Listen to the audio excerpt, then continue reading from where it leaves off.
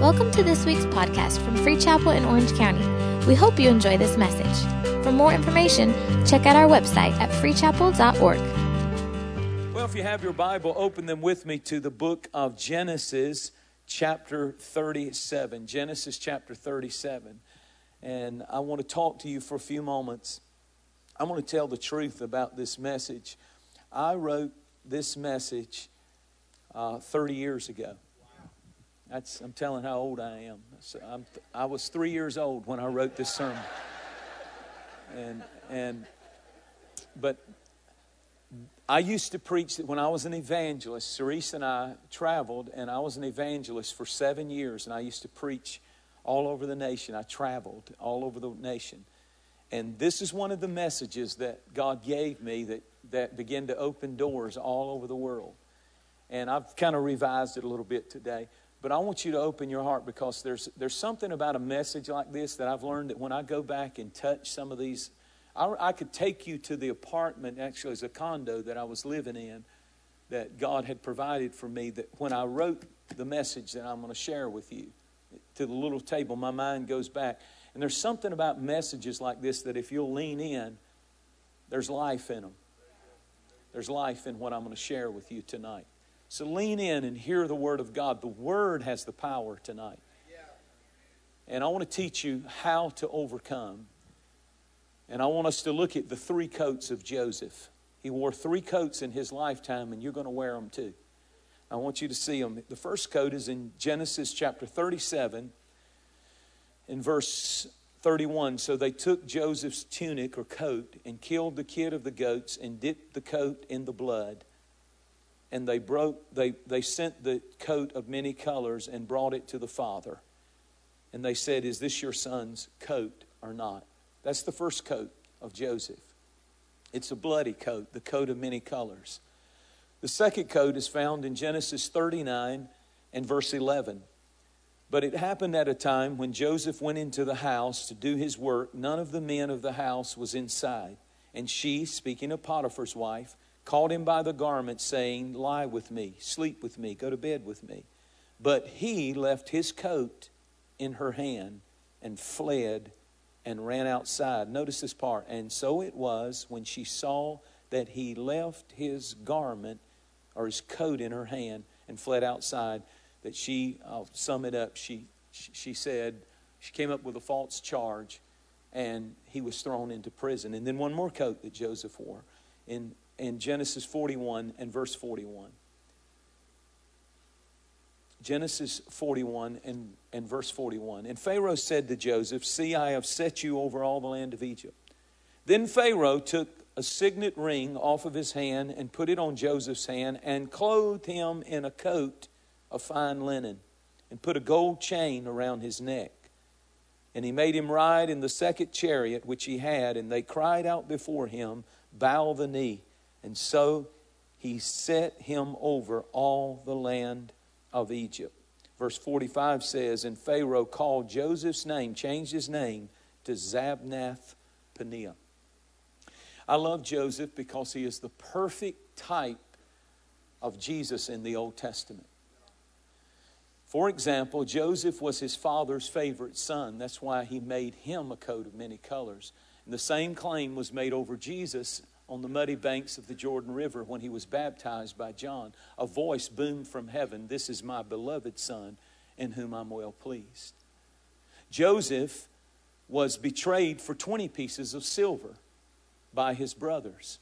Jesus was betrayed for 30 pieces of silver. Joseph was betrayed by his own brothers. Jesus went into his own, and his own received him not. Joseph was thrown into a pit and left for dead. Jesus was thrown into a tomb and left for dead.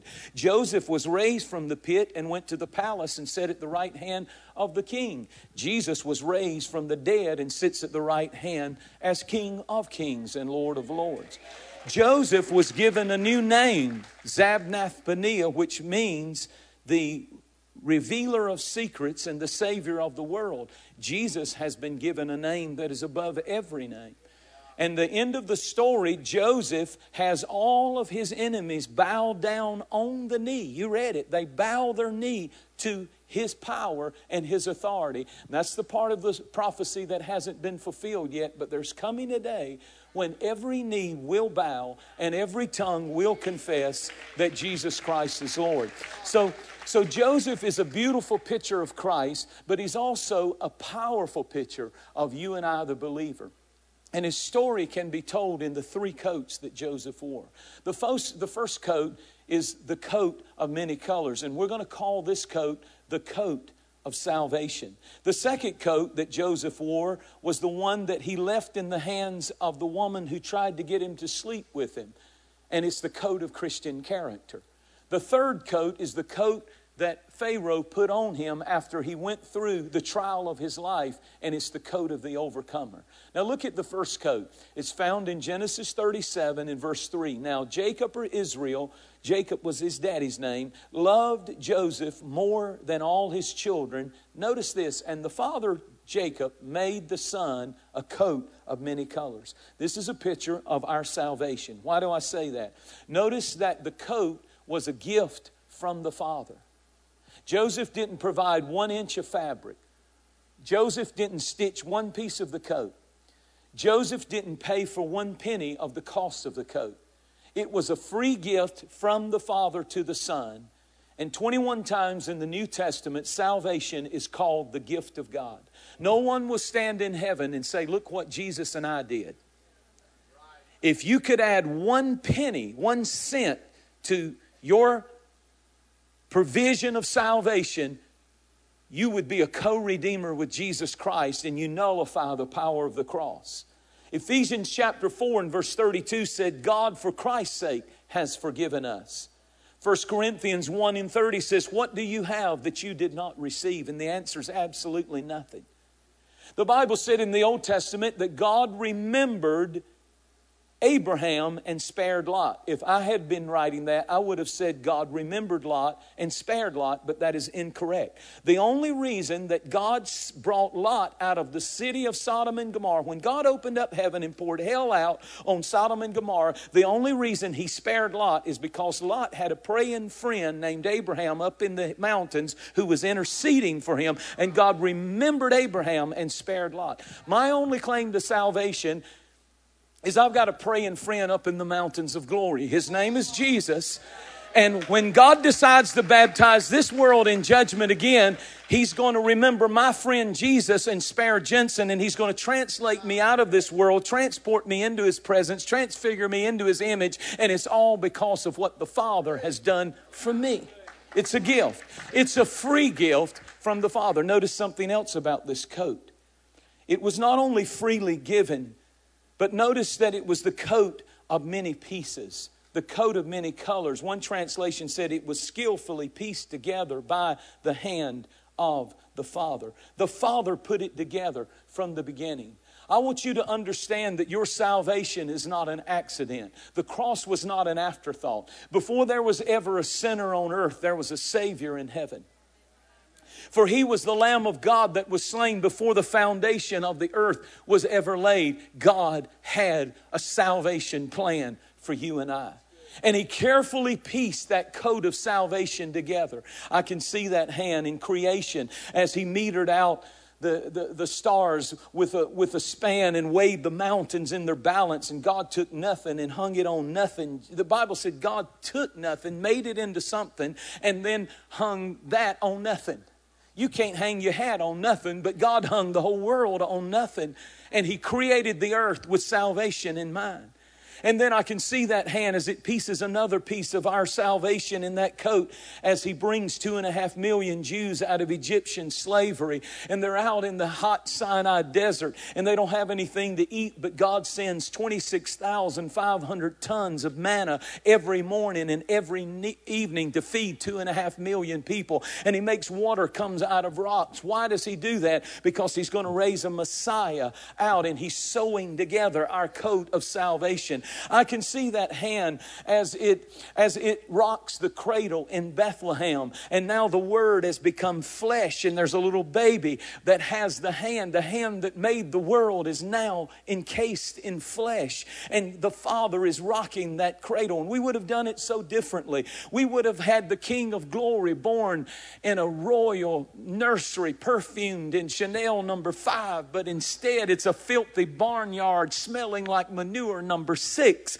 But He had a plan, and the hand of God is on the earth. And now I see that hand 30 years later piecing another piece of that coat together as it reaches down and scoops up mud and spits in it and slaps it in the eyes of a blind man. And he washed in the water, and when he opened his eyes, he was the luckiest man in the world, because the first face that he saw was the face of Jesus Christ.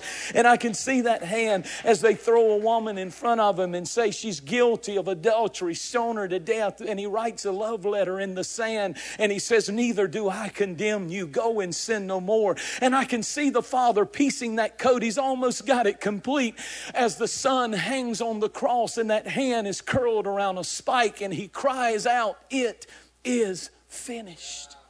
And where is that hand today? That hand today is where John Wesley, the great hymn writer, said in one of his songs, he says, before the throne my Savior stands. My name is written within His hand. And it's the truth. Our name, according to the book of Isaiah, is written in His hand, and He has provided a coat of salvation.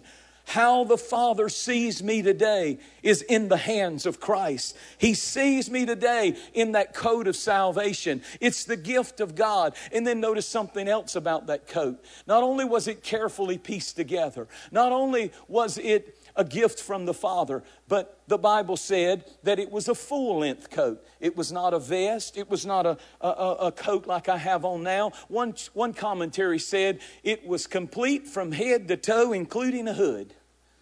In other words, it covered completely everything about us, from the uttermost to the guttermost. It had us covered. And one other thing, it was a blood-dipped coat, because they took the coat and slew an innocent animal, and they dipped that coat in the blood of a goat. And because the animal was slain, Joseph kept living.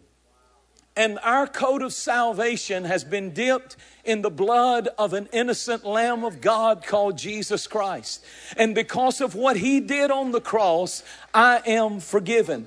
I want you to understand that it is a blood-stained coat that we stand in. You can't see it, but invisibly tonight, because I have received the gift of salvation, I am completely covered. And when the Father sees me, He sees me covered in the blood. Not only am I covered, but why is that important? Because without the shedding of blood, there is no remission of sin. I want you to understand, what can wash away my sins? Nothing but the blood of Jesus. What can make me whole again? Nothing but the blood of Jesus. If you take the blood out of that book called the Bible, it's nothing more than a boring history lesson. If you take the blood out of this church, it's nothing more than a dead corpse. If you take the blood out of the gospel, men and women walk away condemned and on their way to hell. But the good news is, because the blood was shed on the cross, we are completely covered and forgiven. How many of you have on a coat of salvation tonight? Give God a praise. Let me quickly introduce you to the second coat that Joseph wore. The second coat that Joseph wore is found in Genesis chapter 39. Now, Pharaoh, or Potiphar, had a young wife. Let me tell you about her. The Bible gives us some details. The Bible said she was beautiful, she was lonely, she was bored, and she was spoiled. On the other hand, Joseph was handsome, he was rugged, he was every inch a man, and he had sterling character. And she repeatedly tried to seduce him. The Bible said she set her eyes upon him because he was a person of the presence. The Bible said God was with him. 5 times God was with him. And when you're a person of the presence and you have character, it's attractive to people. And you have to be able to handle that if God's going to use you. And the Bible said that Joseph caught the eye of this beautiful married woman. And there came a day when the stage was set and the house was empty and nobody was there but her and Joseph. And so she moved in for the kill and she offered him her body. And the Bible said he fled and ran out of there. And as he was running from her, she reached out and grabbed his coat and ripped it off his back. And she's holding in her hands the coat of his Christian character. He would not get in the bed with her. He ran from her. He fled and got out of there. And this bitter, disillusioned, rejected woman suddenly screams rape. She trumped up the charges. Pharaoh came home, never even listened to Joseph's side of the story, and threw him in prison for 13 years for a crime he did not commit. And 5 times it says while he was in prison, but God was with Joseph. Now listen to me carefully. Every believer has 2 coats. The first coat is the coat of salvation, and God is responsible for that one. But the second coat is the coat of Christian character, and you are responsible for that coat. Notice that the Egyptians never saw Joseph's first coat, the coat of salvation, but they all saw the coat that she was holding when he ran away and wouldn't get in bed with her. Her Christian character was seen by everybody, even though her invisible coat of salvation was seen by nobody. There are 2 sides to this proposition of Christian living. There's your position in Christ. Jesus provides that. But there is your condition in Christ, and that's your responsibility. It's how you appear before people.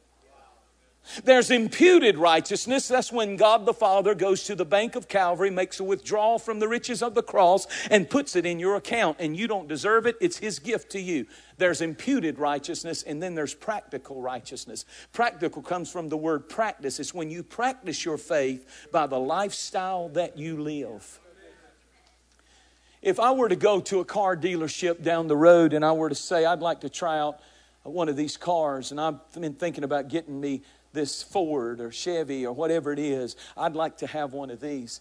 And they said, sure, take this demonstrator car and drive it around and see how you like it. Let's say I pulled out of the parking lot of that dealership and I went down the road and got to the 3rd stoplight, and all of a sudden I noticed smoke coming out of the engine. I noticed the muffler was dragging and sparks were flying. 2 of the wheels fall off. The car starts coughing and choking, and suddenly it gives up the ghost and I have to be towed back to the dealership. Do you really think I would buy that car or buy any car from that dealership? If the demonstrator breaks down, nobody wants the product. This is about as good as it's going to get. So if you don't like it, I'm okay. I'm good with it. But I'm preaching better than you're letting on right now. I said if the demonstrator breaks down, nobody wants the product. And you are the demonstrator of the real product, Jesus Christ. And His reputation rises or falls on your demonstration. So are we really serious? We sing Sweet Hour of Prayer, but we don't pray 10 minutes. We sing Bring Them In, and we pull up with empty cars. We sing Standing on the Promises, but never crack the book open. Instead, we're sitting on the premises. We sing I Love to Tell the Story, but we don't ever witness to anybody. And we sing He's Coming Soon, but we live like He's changed His mind. But the thing that the world is looking for is not just people who talk the talk, but people who have the code of Christian character. People who by their lifestyle are different, and it makes a difference because people see. They never saw the first coat, but the whole nation saw the second coat, the coat of Christian character. Now, Joseph had a perfect setting for sin. If anybody was an excusable defection, it was Joseph. Why do I say that? Number one, he was young. And out of the 5 basic drives that God gives every human being, the drive for sex, companionship, and love is the strongest. So Satan was hitting this young man when a beautiful woman came and said, lie with me. He was hitting this young man with the biggest missile in Satan's armory. He was young. Number 2, he was far from home. And it's amazing how sin is intensified when we're not under the scrutinizing eyes of people who know us the best. And when you're far from home and nobody's watching you, that's when your real character either shines or you become who you are when nobody's looking. He was far from home. He was young. Notice something else. There was the seducing woman. She was very beautiful and very persistent. Most of us can fight off a major attack, but when it comes day after day after day, and she was persistent daily saying, lie with me, sleep with me. Notice that she was beautiful. God's not going to kill all the good-looking people so you can stay saved. Let's just keep moving. The last reason that I say he could have easily fallen in his character is because there was the absence of her husband. He was out of town. And when that happens, the enemy always whispers, Joseph, you can do it and get away with it. Nobody will ever know. That's the lie of the enemy. How did Joseph handle it? In Genesis 39 and verse 12, it said he fled and got him out. The Bible never tells us to fight fornication. Fornication is sex outside of marriage. The Bible never tells us to fight. Come on, fight it. It says flee from it. The Bible said flee fornication. Never did it say fight it. It means vacate the premises. If something dirty is on TV, vacate. You get away from it. Don't sit there and fight. Now I plead the blood of Jesus and I'm just going to look to see. It doesn't work that way. Get out of there. Vacate the premises. Because the longer you stay wrong, the harder it is to get right. Preaching better than you let on. The devil can, listen, a blind man can beat you up anytime he wants to. All he's got to do is turn out the lights. You're on his turf then. And the devil knows all I got to do to jack you up is get you in the right atmosphere. And that's why the Bible said, don't fight fornication, flee.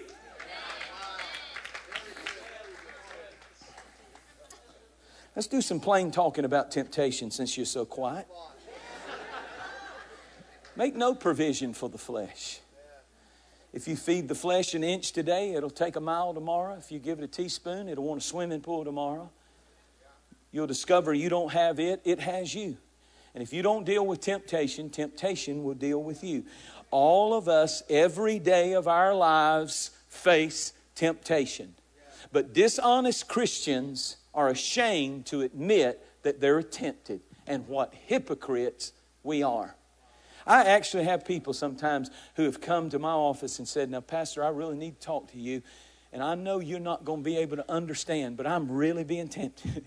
As though I'm made of super spiritual molecules and that I never have any temptations. The truth is, the higher you climb up the mountain, the stronger the wind blows. It's the truth. Why does God permit temptation? I'm going to give you 4 quick reasons. Why does God permit us to be tempted? Number 1, to reveal our weaknesses. God will not allow us to live with an oversized opinion of ourselves. And whether we want to recognize it or not, the more you pat us on the back, the bigger our head gets. If you would have told David when he had brought the Ark of the Covenant back and he had slain Goliath that one day you're going to commit adultery and one day you're going to spin a web of lies that will make Watergate look like a nothing, and you're going to get a girl pregnant out of wedlock and you're going to do all this stuff, he would have looked at you and said, you're crazy. I'm a man after God's own heart. It'll never happen to me. I'm God's Mr. Wonderful. If you'd have said to Simon Peter, one day you're going to deny Christ 3 times, he would have said, not me. Those other 11 losers may fail you, but I am the rock, and upon this rock I will build my church, and don't you dare tell me. But in the end, he's weeping bitterly. David says, shame has covered my face. And they forgot that they're just human. And the truth is, if most of us had not failed, nobody could live with us. And God certainly couldn't use us, because it's in our brokenness that we lose our pride. And we are totally dependent upon Him. The second reason that God permits temptation, turn to somebody and say, you need this message. This message is not for me. This is for you. Because you're a freak and you need this message. Not me, you. Because that's how y'all are acting. And I feel your little funky spirit. I feel it out there. I feel you. I feel you. So you just keep on playing that little plastic religious game. I'm on target tonight, and I know it. And don't mess with me. You know me. I'll kick that cat right off this porch. I don't mess around when y'all acting a little bit too holified. Oh, this whole section over here. Somebody really needs this word. You need this word. You little.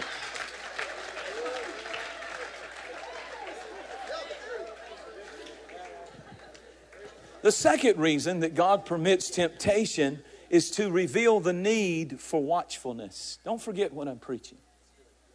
He wants you to stay alert. There was a little boy who went fishing on a rock at the ocean.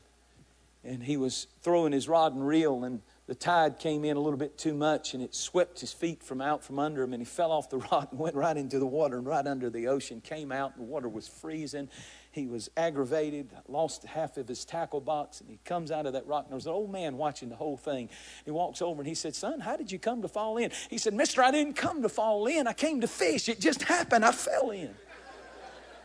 A lot of us know what it is to be on the rock.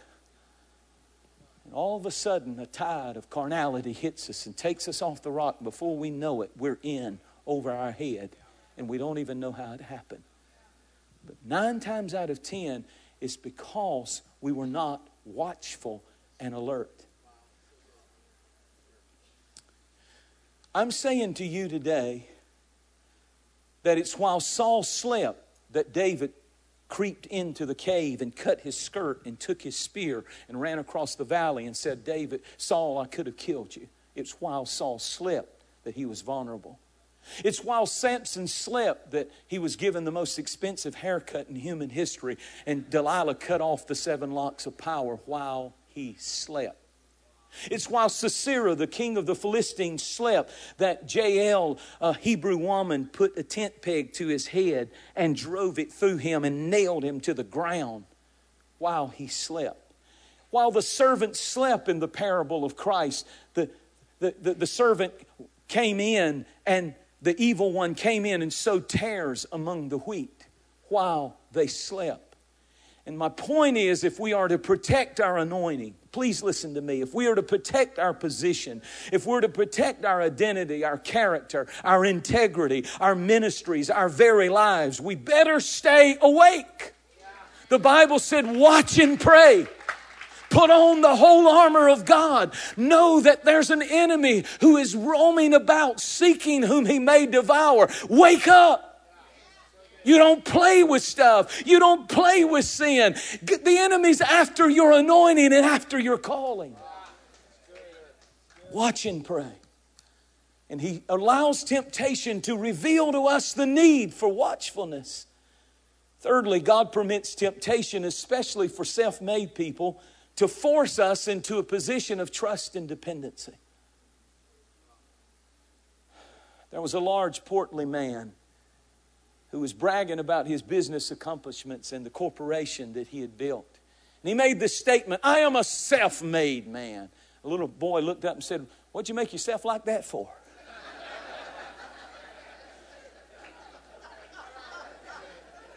There's something about us that the more successful we become, the more powerful we become, the richer we become. If we don't watch it, we lose our dependency on God. We become disconnected and trust more in our ability and what we do. And we lose that dependency on God. And so that's why Deuteronomy 32:11 says, as an eagle flutters over her young, listen to these words, and stirs up her nest, so the Lord guided and developed Israel. I wrote in my Bible, Flight Training Manual for Student Eagles and Earthbound Christians. When God is going to teach you a new lesson on how to overcome, He will put you through Deuteronomy 32 and verse 11. He will stir up your nest. What do you mean? I want you to come with me in your imagination to an eerie cliff ledge in a remote rocky range. And there, sitting on a perch, is a strong nest that's been built out of thorns and branches. And it's been fur-lined with rabbit fur and other animals that were prey for the mother eagle. Inside are 2 little eaglets that have an amazing, comfortable, incredible life. They lay around in that fur all day, and twice a day, like Domino's Pizza, mother brings a worm and a piece of meat, and they open their mouth and she drops it down, and they think, this is really living. But mother has something that's bothering her because they've been in the nest and they've been comfortable for a long time. And they're not growing. And they're not using what God has given them. They were not designed to live in the nest. They were designed for the potential to soar in the skies. And it begins to bother mother. And so she says, I got to get them out of that nest. And so one day she's flying beautiful figure 8s. And they turn to each other and they say, what is mother doing? That looks fun. That's beautiful. And they just look at each other and they say, that's nice. And then they go right back to enjoying their nest. And she's a little ticked off because she thought that would inspire them to hop out of the nest and fly. But it didn't work. So she comes back and they're just looking at her. And she walks over and she's ticked off and she starts ripping the fur out. And now those branches and thorns are sticking those little darlings. And they're like, what in the world? One of them looks at the other and says, what's wrong with mother? She got up on the wrong side of the bed. She's in one of those moods. What's going on? And they still refuse to get out of the nest, even though the fur is gone. And then she walks over and crushes the thorns and tears the nest apart. And they're standing there and they're thinking she's lost her mind. Mother has gone crazy, and she starts flapping her wings and she pushes them off the edge and they go falling. Are you with me? Falling, plummeting, tumbling, wind velocity racing through their ears, tiny hearts beating out of their chest, jagged rocks coming up faster. And they look at each other and say, mother has killed us. But suddenly, just before they hit the bottom, she swoops down and picks them up on her wings. She starts going up. And one of them says, oh, thank God. I hope I never have to go through that again. And it ticks mother off and she dumps them again. And here they go again. And for some birds, it takes 2 or 3 times to get the message. And other birds, it takes 40, 50 times, 60 times. But at somewhere in the process, one of the little eaglet says, I've been noticing the basic design that we have the very same material that mother has. And this is getting kind of old and I'm kind of tired of this. So I think I'm going to spread my wings. And he does. And at first he tries to do a figure 8 and it's more like a figure 7. And he's bumping into branches and bumping into trees and he's all over the place. But he finally gets his wings up under him and he begins to understand that the greatest trial that he went through was ordained by the one who loved him the most because he wanted to produce their greatest triumph. And so, what I'm saying to you, dear folks, is adversity was the key to advancement and victory. And many times we pray, God, deliver me, and God says, oh no, I'm going to develop you. And we say, oh God, what about my comfort? And God says, but what about your character? And oh God, take me out of this. And God says, no, I'm going to take you through this one. And we get saved and God puts us in a beautiful nest called Free Chapel. And I tell you, the preachers get up and preach and they just feed us the word of God and it's fur lined and we're enjoying ourselves. And we, just everything's going beautiful from the new birth to the new Jerusalem. No storms, no trials. Hallelujah. This is what really living is now. I'm so glad. And all of a sudden, one day, God comes and starts plucking out all the fur and the thorns are hitting you, and just when you think it can't get any worse, it feels like you've been thrown out of the nest and you're falling and tumbling. All God is doing is saying to you, the only reason I'm allowing you to go through what you're going through is because I have designed you not to live in the nest and be comfortable, but to depend on me and to look to me and to use your faith to soar like you've never soared before. Everybody give Him a big praise. I'm almost done. I'm almost done. How many of you feel like God's disturbing your nest a little bit? Good. And by the way, if you've got a 30-year-old son still living at home, he really needs this tape.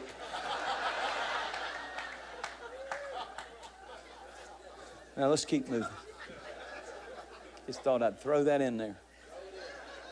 My God, I need to keep moving. You are not going to stay home and play games all day on the TV while I go work. Throw Jonah off the boat.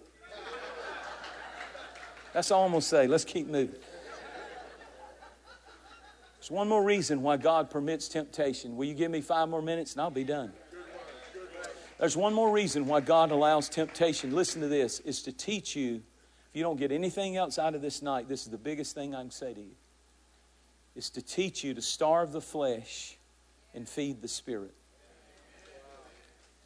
You can't hear that phrase enough. Everybody say it. Starve the flesh, feed the Spirit. If you hold a post-mortem on all of the worst failures and defeats in your life, the times when you've really messed up, you'll see 3 things. You'll see, number 1, a broken down altar. You'll see a closed Bible. And you'll see broken lines of communication with the Father. Therefore, if you want to reverse and go from weakness to strength, you have to rebuild the altar. You have to restore the Word of God to a daily diet in your life, and you'll discover the weak can become strong.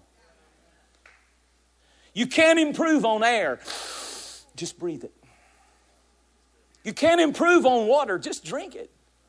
You can't improve on the wheel, just ride on it. You can't improve on electricity, just plug into it. And you can't improve on prayer and the Word of God. Just read it and just do it. And I'm telling you, even if you don't think you're getting anything out of it, if you will read it as a daily diet and talk to the Father and pray daily, you are growing stronger. And whatever area of your life is weak, you begin to overcome when you starve the flesh and feed the Spirit. That's how you overcome. There was an old native Indian who got born again, and he went to his pastor, and he didn't know how to say it, but he began to feel the old nature rising up against the new nature that he had received in Christ. And he told his pastor like this. He said, "Pastor, I have a problem since I've given my heart to Jesus Christ." He said, "I have 2 big dogs inside of me." And he said, "There's a white dog and a brown dog, and they keep fighting one another. Every day of my life, it's like this old dog is fighting this new dog, and they're trying to kill each other." And the wise pastor said, "Which dog wins the fight?" He said, "I haven't thought about it, but the dog I feed the most wins the fight." And if you feed the old nature, that dog's going to defeat the new nature. But on the other hand, if you will feed the new nature, starve the flesh, and feed the Spirit, you can overcome, you can win. Now let me close this message with the 3rd coat, because it's so important.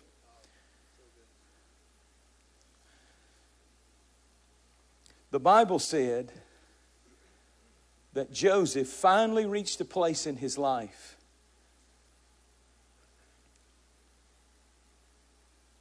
where, after all of the years of false accusation and lies and attacks that came against him, he was raised from the pit and put in the palace, and Pharaoh put around him a coat. It's the coat of the overcomer. Question: what did Joseph overcome? He overcame slander. He overcame temptation of the worst kind. He overcame being disappointed, his friends. He overcame hatred from his own family. It was his own flesh and blood that put him in that prison for 13 years. And yet he did not stay in a place of offense and hurt. He overcame it. He overcame lies. He overcame slander. He overcame the need for revenge and retaliation. He actually reached a place where you know you have forgiven someone when you have the power to do good to them and you do not withhold it.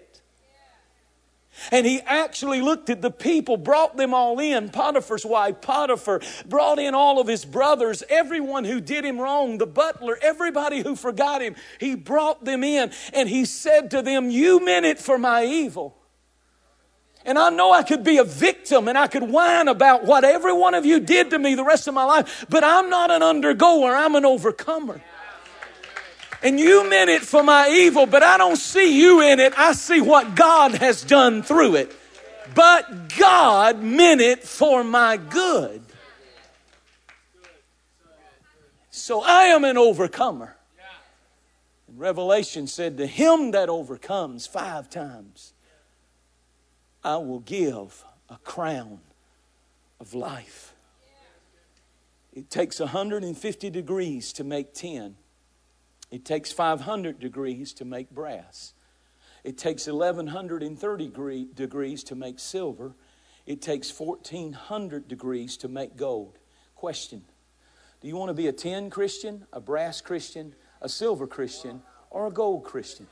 And if you say, I want to be a gold Christian, then God's going to turn the heat up until all the scum rises to the top. And He's going to keep skimming it off until He can see His reflection. And you look like Jesus, act like Jesus, love like Jesus, forgive like Jesus. That's what He's after in your life. And when He does that in your life, you are an overcomer. You're not a victim anymore. I have set you over all the land. Now I ask you this in closing. Have you been living a defeated life? Are you discouraged about losing the battle with prescription drugs, alcohol, the lust of the flesh, sin, secret bondage? Are you tired of being defeated because of what somebody did to you and it was real and it was wrong and it was painful, but you don't want to be a victim the rest of your life? You know what Joseph did? He so got over what happened to him that the Bible said he named his first son Manasseh, which means the Lord has made me to forget. Now listen to this. One translation, modern translation, said that he named his firstborn son Past Shut Up. You ought to preach on that. You have been made an overcomer when you give birth to a baby and name it Past Shut Up. I'm not going to live in the pain of what people did to me. Past shut up. The Lord has made me to forget the pain of my father's house. That's what He said. And I'm saying to you, and this is what I heard the Lord say to me the other day, and I added this to this little sermon. I'm not asking you to come up with more strength to try to fight your weakness. I'm asking you one simple question. Would you be willing to hand your weakness over to Jesus tonight? Would you let go of it? Would you just desire to have victory over it? Would you invite Him to be first in your life? If you're willing to do that, You can leave here with victory over temptation, victory over addiction, victory over your past, victory over, I really feel this thing, hurt in your own family that's come. The Bible said a man's enemies will be of his own house. Nobody can hurt you like those who are closest to you. But you can overcome bitterness and forgive and love. And Mother Teresa wrote this, and I want to close with it. I thought it was beautiful. I thought it really fit well with what I just preached. Joseph would amen Mother Teresa on this. People are often illogical, unreasonable, and self-centered. Forgive them anyway. If you do good, people will accuse you of selfish motives. Do good anyway. If you are successful, you will win some false friends and true enemies. Succeed anyway. The good you do today will be forgotten tomorrow. Do good anyway. If you're honest, people may cheat you. Be honest anyway. The biggest ideas can be shot down by the smallest minds. But think big anyway. People need help, but may attack you if you try to help. But help people anyway. Give the world the best you have, and it may never be enough, but give the world the best you have anyway. You'll see in the final analysis, it was between you and God. It was never between you and them anyway. And that's it. Stand to your feet all over this building. So what I'm saying to you tonight is, are you willing? I'm not telling you to try to fight it again. I'm asking you, are you willing to put it, the weakness, the defeat? Aren't you tired of defeat? Don't you want to be an overcomer?